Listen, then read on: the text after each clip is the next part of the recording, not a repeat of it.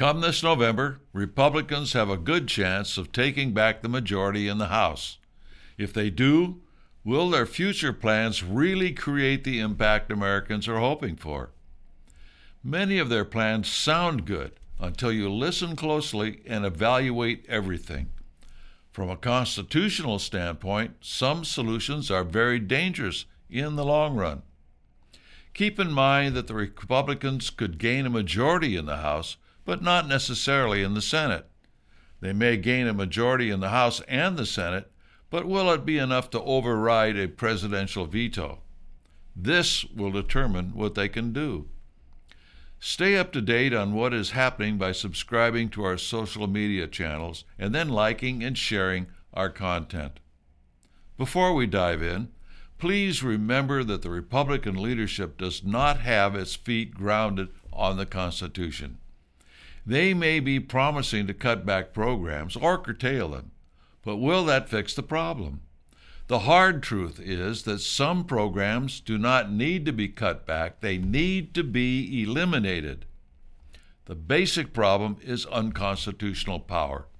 For instance, Republican Kevin McCarthy just last week rolled out a Commitment to America agenda. Part of that agenda focuses on parents' rights, so they can establish a say in their children's education and give them a parental choice. It's hard to believe we have gotten to the point where Americans are okay with the federal government having any say in this. By going along with this, we are only sustaining the power of the federal government over our children by putting a bandage on the problem that keeps the federal government's control over our lives and that of our children.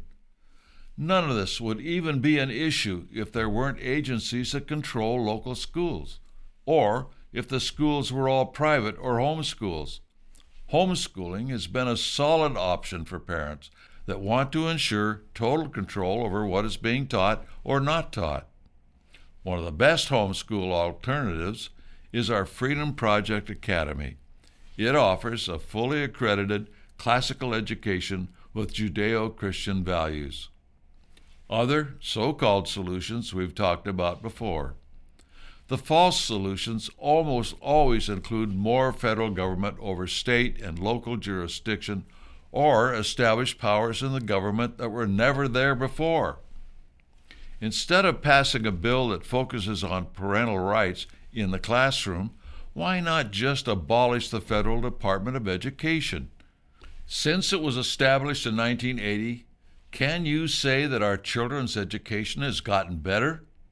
The reality is, it is at the root of the real problem. Both Reagan and Trump called for the elimination of the Department of Education, but once they were elected, any talk of doing so stopped. This is only one example of where we don't need new legislation to remedy problems. We need to abolish the federal agencies that are unconstitutional and are creating the problems. For instance, if we didn't have the Department of Energy, the president couldn't control our energy. It would become a simple case of supply and demand, allowing the consumer to drive the need for drilling, refining, and cost.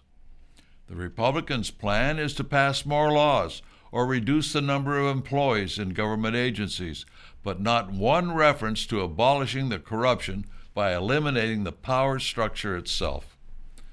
Another so-called solution is to advocate federal funds to hire more police.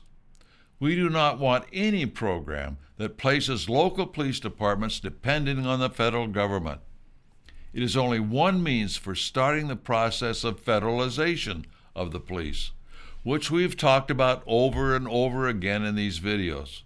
We obviously need more police, but local citizens must demand this from their city councils and elect local officials who will do so. If local officials who are Marxists get money to hire more police from the federal government, what kind of people do you think they will hire? Think about it. The local citizens need to clean up their cities, not the federal government. That's why almost 50 years ago we started the Support Your Local Police and Keep Them Independent committees. We did this to fight against a federal system. Ultimately, a federal system will become a national police that will create a corrupt power structure that will rule the people, not protect them. The border is a problem, but so are the Marxist governments of Canada and Mexico and China. Everyone talks about stopping this or that, but they don't talk about getting to the root causes or rolling back the size of government itself, and the border is one example. You have to stop the problems at the source, not just in the streets or at the border, as in the case of the drugs coming into our country or the illegal immigrants. Countries are emptying their prisons and sending them to our border. We need to stop this in those countries, not at the border. After all, are not these people first passing through Mexico? What are we doing with Mexico and other countries allowing this? The root cause of the drugs is China, and it has been for decades, not just recently. We've reported on this problem over the years here at the John Birch Society. That is a clue as to at least where the drugs have to be stopped. We are now hearing a lot about fentanyl, but almost nothing about the Chinese buying land in the United States to grow marijuana. One is a fast death, the other a slow deterioration of our civilization. Drugs are a means for destroying a country. The Chinese know this, since they were the target of the Opium War, which brought down the Chinese Empire. In addition, anyone who has been paying attention knows that China is taking over our country and surrounding it at the same time by buying up the governments in the Western Hemisphere with the money they get by Americans buying their products. Why are we still doing business with China? We should be doing everything we can to seek out resources in our own country and stopping virtually all trade with China, not just imposing tariffs on it. China is bleeding us and using our blood, our money, to gain supremacy on the oceans and in surrounding countries. They've also been infiltrating terrorists into our country. If we continue down this path, there will not be a need for war. They will simply call the White House and tell whoever is on the other end of the line that now they rule us. If you think this is an exaggeration, you haven't been paying attention to the Republican leaders who are on the Chinese payroll. It isn't just Democrats. A good start to understanding the depth of the problem is to read and getting others to read China, the deep state's Trojan horse in America. As far as the solution to our problems in Congress, study the Constitution. Set up Constitution study clubs using the Constitution is the Solution series.